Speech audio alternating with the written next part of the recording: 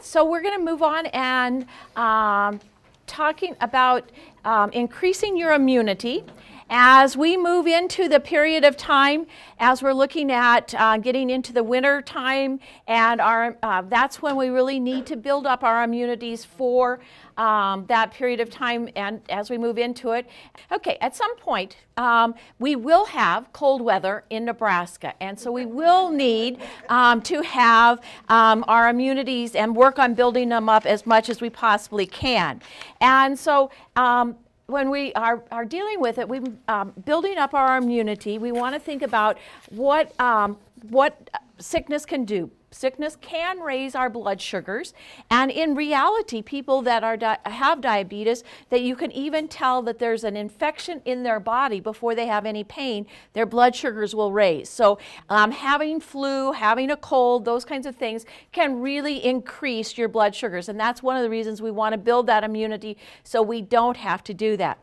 Also, people that have diabetes have a high risk of serious flu-related complications. You just don't want to go there. So let's take a look at how we can winterize your health for this coming winter. And the first thing is to get quality sleep. You need to get 7 to 8 hours of sleep every night, and that is deep, undisturbed, restful sleep. And so as we're looking at that whole process, we find that the people that have those 7 to 8 hours of undisturbed sleep have fewer sick days. So even though you may not have diabetes, it's good for your health as well to do that. And so some of the things that you need to do is to avoid heavy foods before bedtime, avoid caffeine. Some people do it, cut it off at noon. Some people can cut it off at 5. Other people can go clear to bedtime and not have any problems with it. Alcohol before bed, we've heard things about, have alcohol, it'll help you sleep. Well, in actuality, it arouses you and can cause some problems or that kind of thing. You also want to sleep in somewhere where it's dark, comfortable, cool, and quiet. And so lots of times we think, we want to be cuddly warm and that kind of thing. But actually the research shows us if we're a little cooler, we will sleep sounder. So now we're going to do a little bit of audience participation. What do you do to relax and get to sleep so you get that good undisturbed night's sleep? I just have people here in West Point smiling at me. We're going to look in. Laurel, do you have any ideas of hints of things that you do to get to sleep better? Mary, I see you have the microphone there at Takema. What are some things that are done there to help you relax and get into that nice, restful sleep? Diane wants to contribute ice cream. That helps or hinders going to sleep? Great. So you might try that if you haven't done that before. There's an idea. Okay, Bassett, do you have any ideas to share with us? Any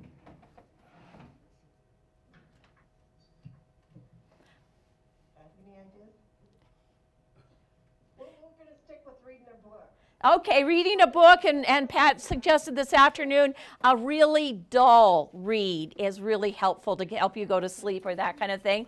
Dr. Seuss books, if you read them out loud with the rhythm of them, they are another good soothing type thing. And Laurel Concord, do you have any suggestions for us tonight?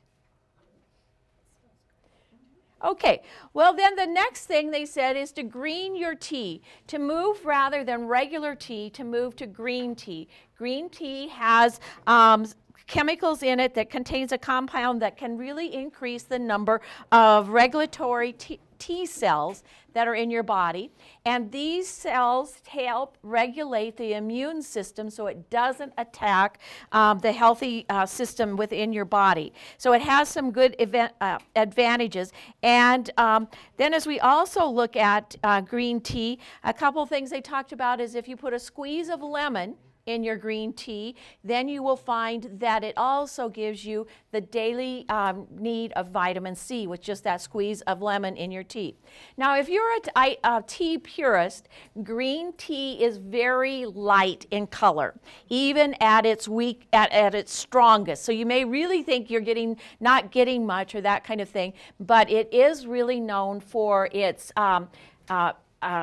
nutritional value and helping with those phytonutrients that are in it. The other thing that I read that they said is if you get scalded by the tea kettle, if you take a cold tea bag and put it on that burn, it'll pull the fire and the burn out of the burn. So there's a little tidbit that can help you as well. Now we're going to talk, Deborah talked about the advantages of vitamin D for your joints and that. It is also important for your immunity to increase your vitamin D intake. Vitamin D is really available in a few foods and really in not much content of those foods. One of the reasons we fortify our milk with vitamin D is to help absorb the calcium that we find in milk, but it also gives us that vitamin. People with diabetes are more at risk of fractures, so you want to have your body have as much vitamin D as possible so that it can help prevent those fractures and help make your bones stronger in the process. When we're looking at vitamin D, there's several forms of vitamin D that you can purchase, but vitamin D3 is most closely to what your body makes with sunshine when you are exposed to sunshine. So D3 is, when you're looking at the shelves of vitamins, that would be the one that you would be actually looking for. Now, the Endocrinology Society recommends 1,500 IU units a day of D3, while the National Institutes of Health only recommends 600 IUs a day. So that's something to visit with your healthcare team as to what their recommendation is that you should take. And it's pretty readily available in grocery stores and pharmacies as we're looking at it. Now, with those people with diabetes, we're finding more and more supplements and drugs that are coming in chewable format and gummy format. Unfortunately, they may have additional carbohydrates that will spike your blood sugar. So if you have something that you're taking in that format and you find the blood sugar raises, that might be the culprit, and help you to think through that process. Also, in your yellow handout, you'll find there is an app there that is called the D-Minder Pro. You can go in and put in it'll ask you for your skin tone, your weight, your age, and where you live, and it will tell you how much vitamin D you get from sunshine at what time of the day, and it gives you that information if you're looking to do that. It helps to give you that information. Your best gain of sunshine will be from 11 a.m. to 2 p.m. That is when the sun in Nebraska is directly above us and would be your best benefit. So then we also, to increase your immunities, we want to have you think about how do you get lifted up.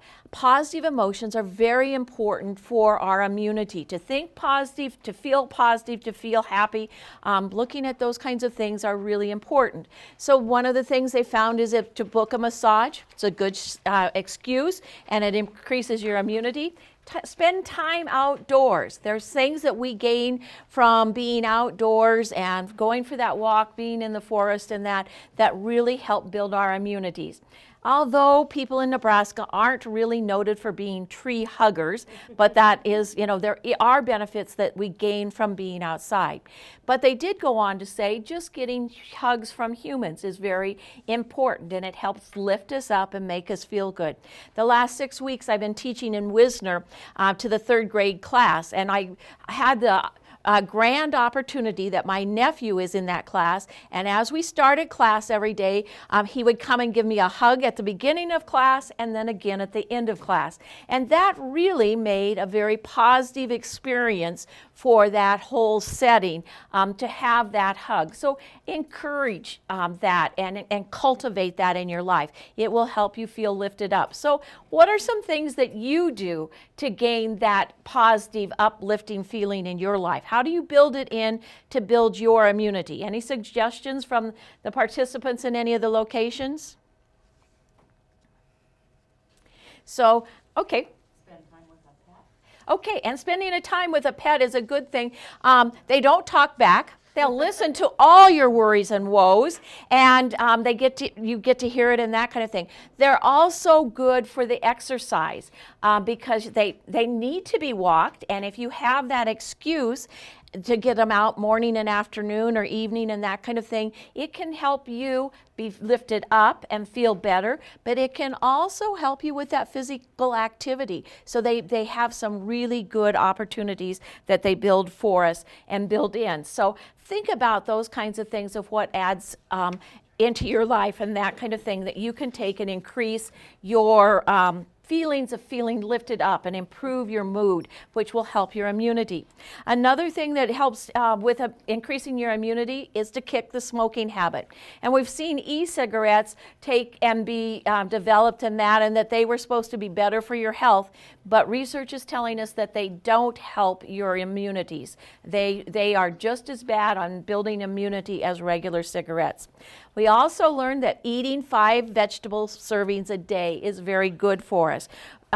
People who eat 5 servings of vegetables a day, and that's half cup servings of vegetables, have 20% less sick days. Those people that only eat 2 vegetable servings a day have 33% sick days. So there are benefits to your health and your immunity from those good vegetables that we have encouraged you to increase since you were a child. Another thing is we're going to talk about logging that sweat. So this is a different way to look at exercise, different words. So maybe it'll help us to look at it. But if we have those regular exercise benefits, it helps to build our immunity. It makes us stronger. It also, when we do succumb to a cold or the flu, the respiratory things, they're less severe and the symptoms are less severe if we have regular exercise built into our daily routine 5 days a week. They also said to prevent boredom with your exercise routine is to take and change it up with yoga. Now, I thought of myself trying to do yoga, and I thought, now that's a stretch, but it is, that research again shows us that it is important for us to change things up, change different things, use different muscles to increase our flexibility and our immunity.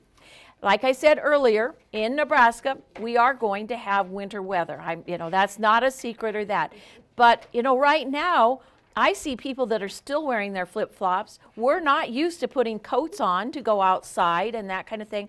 We're going to have a dramatic change here shortly. And it's important for all of us to dress appropriately, to wear our hats, our gloves, our coats, and make sure that we protect ourselves from that weather. Dressing in layers so that we can take them off as we get warm is a good thing to have. Now, as we move on to the next one and the last one for increasing your immunity, we need to make sure that we get our immunizations. We need to get our flu shots and our pneumonia shots and that. Some people say, oh, we'll put it off until later into the fall so that it'll carry us longer into the spring with that flu shot. Now is the time. It is important that we go ahead and get that flu shot so that we are protected. As people that have been diagnosed with diabetes, you're in a high-risk category, and so you do need that immunity. Even the year that there was a great shortage on the flu shots, my husband, as a school teacher, was listed in that group of people that were able to get the flu shot because he was higher risk, because he was in a school system where he was exposed to lots of different germs and that kind of thing. He also had diabetes, so he qualified without a question as one of the people that should get those. So I do encourage you to do that. If you are concerned about the flu shot and its components and allergies or reactions with your medication, once again, visit with your healthcare team. They can address those whole issues. And your regular healthcare team home, your pharmacy home, or that kind of thing, they will have all of your records. They can look to it and make those decisions of what is appropriate and not appropriate for you. So there's advantages of sticking to that medical team and that medical home that has all of your records so that they know what you're doing. So now we want to talk about also increasing our energy. As we have less sunshine and the days get, the sunlight gets shorter each day, sometimes we have a tendency to feel sluggish, and we want to really look for ideas to increase our energy levels. And this applies for everybody, whether you have diabetes or not. And so some of the things that we're going to look at are now to increase your energy level. The first item is to make yourself a priority. You need to carve out time each and every day. If it's only 15 minutes a day for yourself, to clear your mind, go through things where you can just relax and focus on yourself, your needs, and those kinds of things. And it's hard to do it, and if you find yourself avoiding it or not getting it done, put yourself on your to-do list so that you make time to have time for yourself. And the next thing is exercise comes up once again. This is your third time tonight of sharing the benefits of exercise. But it is so important that you do have that movement in your body. If you build exercise into your weekly routine 5 times a week, if it's part of your daily routine, you will find you don't make an excuse for not exercising. So routine is critical. Another thing, a good friend of mine walks every single morning at 6 o'clock in the morning. And what really keeps her to that routine is she has 2 ladies that are over 80 that she walks with, and she knows they will be at the corner, and so that's her motivation, that if they're up and about, she better be, because she's their 20-year younger type thing. And that is when you can build in that personal commitment to somebody else. On these cold mornings, it's going to be much easier to roll over and not get out of bed and do it. But if there's somebody waiting at the corner for you, it makes that motivation and commitment to stick with it. So think about that as a technique to build into your daily life. If you can just work by working 10 minutes in a day, then you can grow it. And once you have your routine, it's much harder to make that excuse.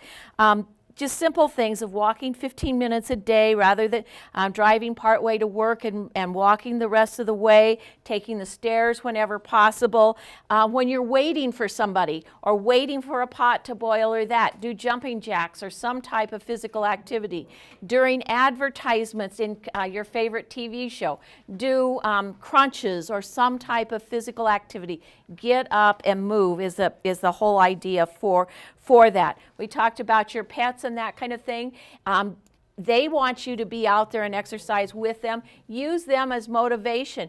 If you already have a routine, build hills in it or go farther. Better for both you and your pet to make that happen as you're working with it. Be creative. Do not let boredom slip in so that you lose that exercise routine from your daily schedule. Any other ideas to share of ways you build in exercise and commitment to it? Anything in Tekamah that you had of ways that you build commitment into your exercise program? Another thing that I found too, earlier I had a membership at the hospital wellness center. And I found personally, if I paid that bill on a monthly basis, which was more expensive than paying the annual membership, if I paid it monthly, I was more cognizant of, I invested that money, I better go use it. Whereas if I paid it just on an annual basis, what I found is, 3 months out, well, that money's gone, type thing. It didn't create for me that personal motivation. So you have to learn about yourself and understand yourself and what's working with it to make exercise a part of your daily routine. Deborah talked about the importance of making healthy food choices. And as we look at the next few months, healthy food choices are imperative for us, for our health. And so as we look at it, it's important that even small changes in your dietary pattern can take and help you make those improvements. And if you can make the small improvements, then you keep adding small improvements, and all of a sudden it becomes a major improvement, helps you with eating healthier, being healthier, having more energy, and probably losing weight at the same time. So those can be really helpful for you. One of the things they suggest is to pack healthy snacks so that you have them, so you're not tempted by the vending machines or the candy bars or that kind of thing. You don't have to buy 100-calorie packaged things because we know they're more expensive. You can package your own healthy snacks to carry with you. This is 18 pretzels. That's one serving. Pretty sizable amount of food. If you were to do Lay's potato chips or that kind of thing, 10 is all that you would have in your snack bag or that kind of thing. So it gives you a pretty sizable amount. Another, with peanuts or that would be another option. A granola bar is, the nice thing about this is it's packaged, it stays clean, it stays fresh. You open this, you eat it, there's no more temptation because there's no more to eat. Whereas if you have the bag of pretzels, your temptation is, if you take them to the TV room or by the computer, is to eat way more than one serving. So package up your own healthy snacks in that. Downsize your fully enhanced extra large mochas that have all the sugar and cream and those kinds of things to a medium size, and then maybe you can then just substitute for maybe a full strength soda pop to a diet or iced tea, or even to water flavored with lemon or a fruit or vegetables or that kind of thing. But if you just try to go cold turkey when you're used to something in that 3 to 4:30 time frame in the day, you'll find yourself slipping back into the routine. But if you can switch up something that is healthier for you or less calories, and you still have the drinking motion, you still have the rehydration of your body at that point, you're going to be more likely to stick with it rather than just trying to go totally cold turkey. Eat breakfast at least a few days a week. It jumpstarts your body. It's good for you. Choose healthy snacks for your late night snacks. Skip the vending machine. Add fruits and vegetables in. Have them ready in the refrigerator, ready to eat, that you don't have to peel and fix them, because if you do that, you won't go ahead and use them. Limit the high starch vegetables. And finally, incorporate more whole grain foods into your diet and trim the fat wherever possible as you're looking at various food options and snacks options. Staying hydrated is very essential to your energy level. We wouldn't think that it would play such an important part, but 50% of our body is water, and our body uses water to help with absorption, digestion, transportation of nutrients. It eliminates waste. It cools our body. It lubricates our joints, and it also adds to the lubrication of our eyes, as well as the cells in our nasal passages. So water is very important to us. We know it's important to us, but 75% of Americans are dehydrated at any one point in the day. So we have to get out there and encourage people to consume more water, and they have a rule of 8 ounces of fluid a day. A lot of the rules say water a day, but all fluids that you take in do count, although you have to be cautious of the ones that have caffeine in it. Tea, coffee, soda pops, those all, and even diet sodas will have caffeine in them. Caffeine is a diuretic, so it flushes the fluids out of the system faster than the impurities. So you have to be cautious with that. You have to make sure that your fluids are not all caffeinated.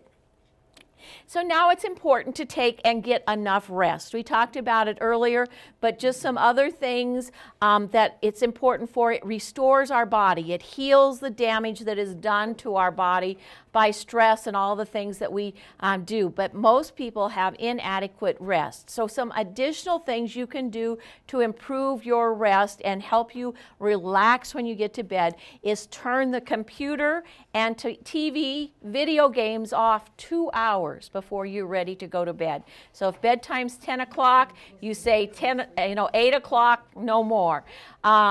Also, limit work-related calls that'll work you up. Don't put those close to work. If you're a supervisor and a person calls and says, I won't be there in the morning, you're probably not going to sleep real well that night as we look at it. Then also try slow breathing or relaxation techniques before you go to bed to help you relax and get that full undisturbed sleep. Now, to determine how much sleep you need, use these. When you're on vacation, use these hints and tips to help you relax. Go to bed, make sure that it's dark so you don't get interrupted, in a quiet, cool place that you're sleeping, and let yourself sleep until you naturally wake up. That is the amount of time your body needs to restore it. So it could be 6 hours, 7, 8 hours, or 10 hours, but that's a way to gauge what your body needs. So there's lots of different things. You have to learn what works best for you to get that full night's rested sleep. So stress. We've got to look at stress in our lives and look for ways to get less stress in our lives. The one thing I can share with you, not from my reading now, but from a leader training lesson I gave a number of years ago, is the only people in the world that do not have stress today are those that are deceased. So stress or no stress, the stress is a better option for all of us. So we have to look at how can we manage it, how can we reduce it, how can we get control of it, because negative and stress and overstress will take our energy away from it. And getting a handle on it helps you to feel better, helps you to feel energized, and also helps your immunity system to look at working through it. So there are advantages to working with that whole process. Another advantage of improving your energy is to seek happiness. And happiness has a direct link to rich source of energy that no amount of exercise and healthy eating can match. Happiness is a big part of staying energized. Face up to things that are in your life, work at chipping them away and eliminating them to help improve your energy. Being kind to others is really an important thing too. But if you use the same thing that you're being kind to people on, you'll get bored with it, and it doesn't bring you that same type of happiness and relief and comfort in your life. So then so changing it up is really important. Connecting with people is also important. Being in a class like we have here tonight, seeing that there are other people concerned about helping manage diabetes and that, you learn things from them. There's just a much more positive aspect than trying to just go it alone by yourself. So connect with people whenever possible. Now I'm going to ask again for your input and thought. I'm going to give you each 30 minutes that you can decide what you really like to do. What do you do that helps you relax, that you enjoy, that makes you feel better after you've participated in that activity? In O'Neill and in Tekamah, somehow it looks like we've lost Tekamah, in Laurel Concord, I want you all now to think about what you would do if you were given 30 minutes and could do anything that you want to do. So what would that be? Any ideas from here in West Point? Annette? I do crossword puzzles, play freestyle on the computer. Okay, so computer games and crossword puzzles. Has anybody colored? You know, that's one of the new things that is out there, is coloring. I tried it for about 10 minutes one night, and yes, it does make you feel different. It is really a positive, relaxing. You can lose yourself in that activity. And you know, if you're looking for a gift for a friend that is uptight or tense, or you just need a nice gift to give somebody, a new set of colored pencils and one of those coloring books would be a wonderful gift to give. One of those things of being nice and that kind of thing. Any other ideas here of what you would do with that 30 minutes, Nancy? Spend time outdoors. Okay. Sitting, relaxing, enjoying nature. Okay, being outdoors, sitting, relaxing, just taking it in and working with that. Any other ideas of things you like to do that are relaxing? Exercise I did was working in the garden with our flowers. Okay, and just that connecting with the soil is really a good process for people. Okay, Laurel Concord, do you have ideas? Okay, now what we've done is we said we would give everybody 30 minutes. You thought about in your own mind what you wanted to do, what you would do with that 30 minutes. I want you to schedule that 30 minutes in between now and next Monday, and I want you to actually take advantage of doing what is your passion, embracing your passion and enjoying it and increasing your energy level. Okay, then the next one is to take an exercise good judgment each and every day.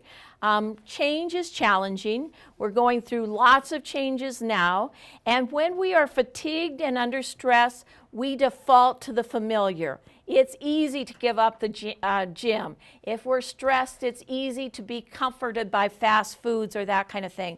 So you really have to look at each and every hour, the decisions you make, and try and make those decisions to err on the side of positiveness, being kind, doing those kinds of things. If we start today, you do it for yourself, and you will increase your energy, you will increase your immunities, and yes, you can do it, as this little guy shows in the visual here. So that gives you some ideas, hopefully, that you can take and increase your immunities and increase your energy for this upcoming winter season.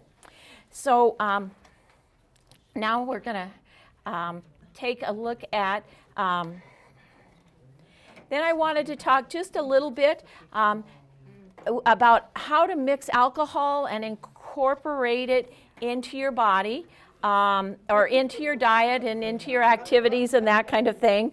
Sorry about that, with kind of a Freudian slip or that kind of thing. But with care, you can have some alcohol and manage it successfully in your body. There are some research out there with red wine and different things that it is a benefit. Again, work with your healthcare team, ask their advice of what their thoughts are. You only use alcohol if your blood sugars are in good control. You do not drink when you're pregnant. You do not drink if you have an inflammation of the pancreas or the stomach. You have elevated blood fats, and you have frequent low blood sugars. All of those are reasons to just eliminate it from your diet. Use it only in moderation.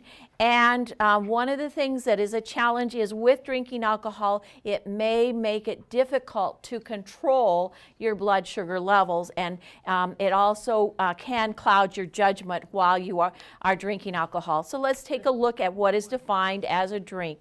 A drink is 12 ounces of beer, 5 ounces of wine, or 1.5 ounces of 80 proof distilled spirits such as gin, scotch, or rum.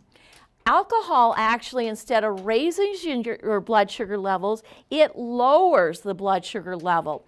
And so if you use insulin or certain types of medications like Stacy talked about earlier, you're more likely to have a low blood sugar reaction when you drink alcohol, because the alcohol acts on the liver just as many of those medications do. Alcohol makes low blood sugar reactions harder to recognize. And so, as you're influenced in that, and you may be having a low blood sugar, and people may interpret it that you are under the influence or that you are drunk. So you have to be really cautious with that. Alcohol increases hunger, so you can find that it takes away your ability to control what you're eating. And if you have neuropathy or nerve damage in your arms and legs, drinking alcohol can increase the pain and the burning and the numbness that is caused by that condition. So hopefully it gives you some things to look at. Now, alcohol and exercise. Let's look at, we think, running on the treadmill or that. But let's look at if you've been out moving snow or at this raking leaves, or in the spring doing the spring cleanup. That's exercise. And if you've worked really hard and you come in and you think, okay, it's time for a nice cold beer, I just want to relax with it and that. You need to check your blood sugar first to see where it's at. And, especially if it's on the lower range, you need to, after you ingest that beer, you need to check your blood sugar again. That's probably more where we would see that process of exercise and alcohol, not so much running on the treadmill or being at the gym or that kind of thing, but we have to look at the whole picture. Now, to heavy drinking, 3 or more drinks a day may make retinopathy, which is diabetic eye disease, worse, so you want to be careful of that. It should be consumed with food, and one of the more practical places we look at, you're invited to a wedding. You eat at noon, you go to a mid to late afternoon wedding, and you go from the wedding to the reception. What is probably the first thing they're going to serve is some beverages or that kind of thing. One of the things you can do to protect yourself in the situation is, again, I come back to the same visuals, but have the one carbohydrate exchange in the car or available, and consume it before going into the wedding reception. Also, you shouldn't drink alcohol on an empty stomach or without food. So that having your type things like the peanuts or pretzels at a reception are good options, or that kind of thing, or have the granola bar in the car so that you have that, you're not drinking on an empty stomach.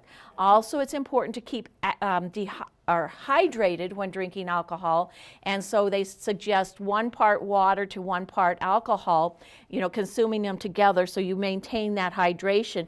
And one place I even saw it go as high as 2 parts water to 1 part alcohol. Not that I'm saying mix them together, but that you have that amounts to counteract each other.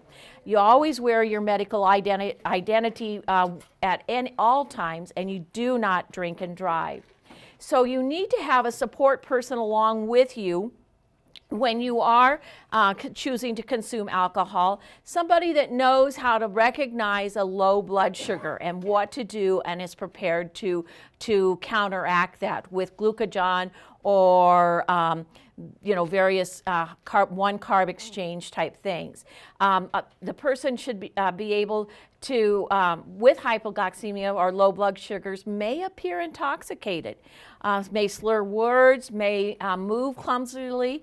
Those can make you feel just like this little clip art that I have in here.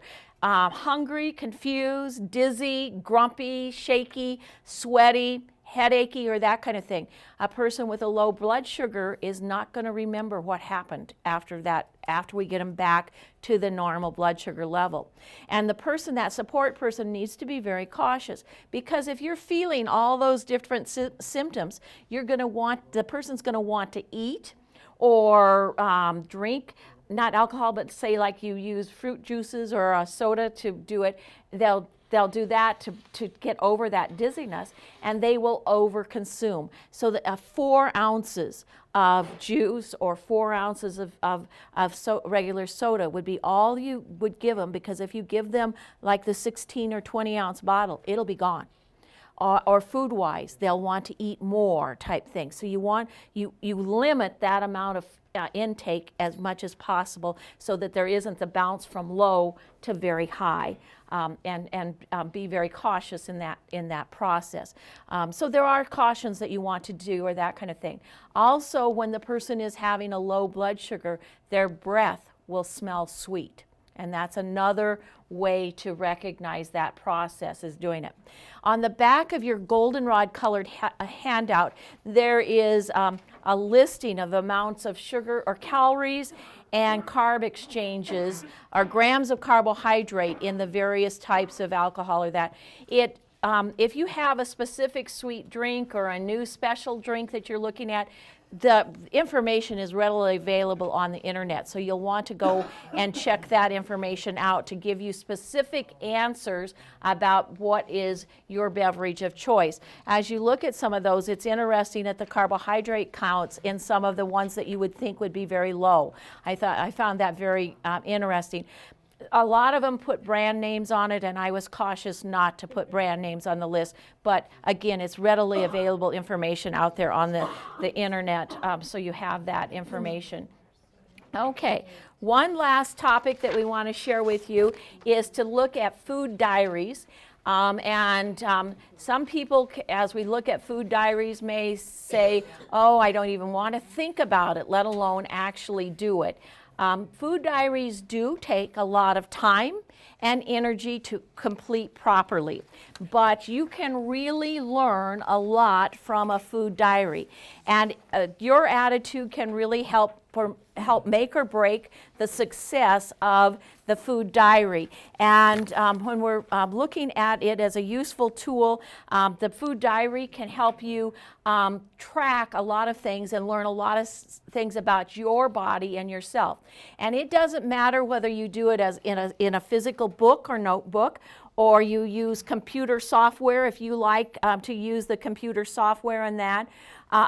You use a website or an app, or even said if you don't like to record, you know, I had a cup of stew and it was made up of this and this and this. If you take digital pictures of the actual meal and what you ate and take that with your blood sugar records to the doctor, they can get a good idea of how much you understand the carb counting system, what you're eating, and how it's affecting your body. So you no longer have to write it all out longhand. Get something that works for you and make it work for you. Thank you so much, Deborah. Okay. With a food diary, you track basic information, the food you ate, and the portion size. You also track your medications, your physical activity, level of ketones, if that is something you and your doctor are working with, blood sugar levels, and I add emotions to this as well. You know, if you've had a very stressful day, or things haven't gone right, or you've had positive stresses, weddings, births of new grandchildren, or those kinds of things, positive stress can affect us as well. Recording your emotions, that's one of the things my mother dealt with, and her blood sugars bounced with her emotions, and so that's why I include that as well, to help you and your medical care team determine what's going on with your body. Now, if you're one of those techies, there's all kinds of things that are out there. Technology, computer-supported programs will figure how many calories. You just have to put the stuff in there. A lot of people are wearing the Fitbits or that kind of thing that gives them looks at different things. It isn't the Food Journal, but you can take a lot of information off of your Fitbit to add to your journal. Phone apps are becoming much more effective, and a lot there. There's several mentioned in your handout that you can look at. But one of the things that food diaries do is they help you develop knowledge of the relationship of carbs, exercise, emotion, and blood sugar levels, and the information is quick. If you're looking at where to get what to use or that, ask your healthcare team. They've probably got some good information on what works and has not worked for their patients. If your healthcare team says, you know, you should do a food diary, they should be prepared with a hard copy to give you so that you can start as soon as possible in looking at it. Food diaries help healthcare teams assess whether you're counting carbs correctly and dosing insulin correctly. They also help you identify unfavorable patterns. What are those midnight snacks? What if you're getting up in the middle of the night and eating? If you write it down, then it identifies that for you as well as that healthcare team. And it also, sometimes if you take and write it down, you think about it more, and it limits the food you ingest. So if you're struggling with some of those snacks, making yourself write it down and count it out before you do might be the trick to help you get over some of those snacking habits.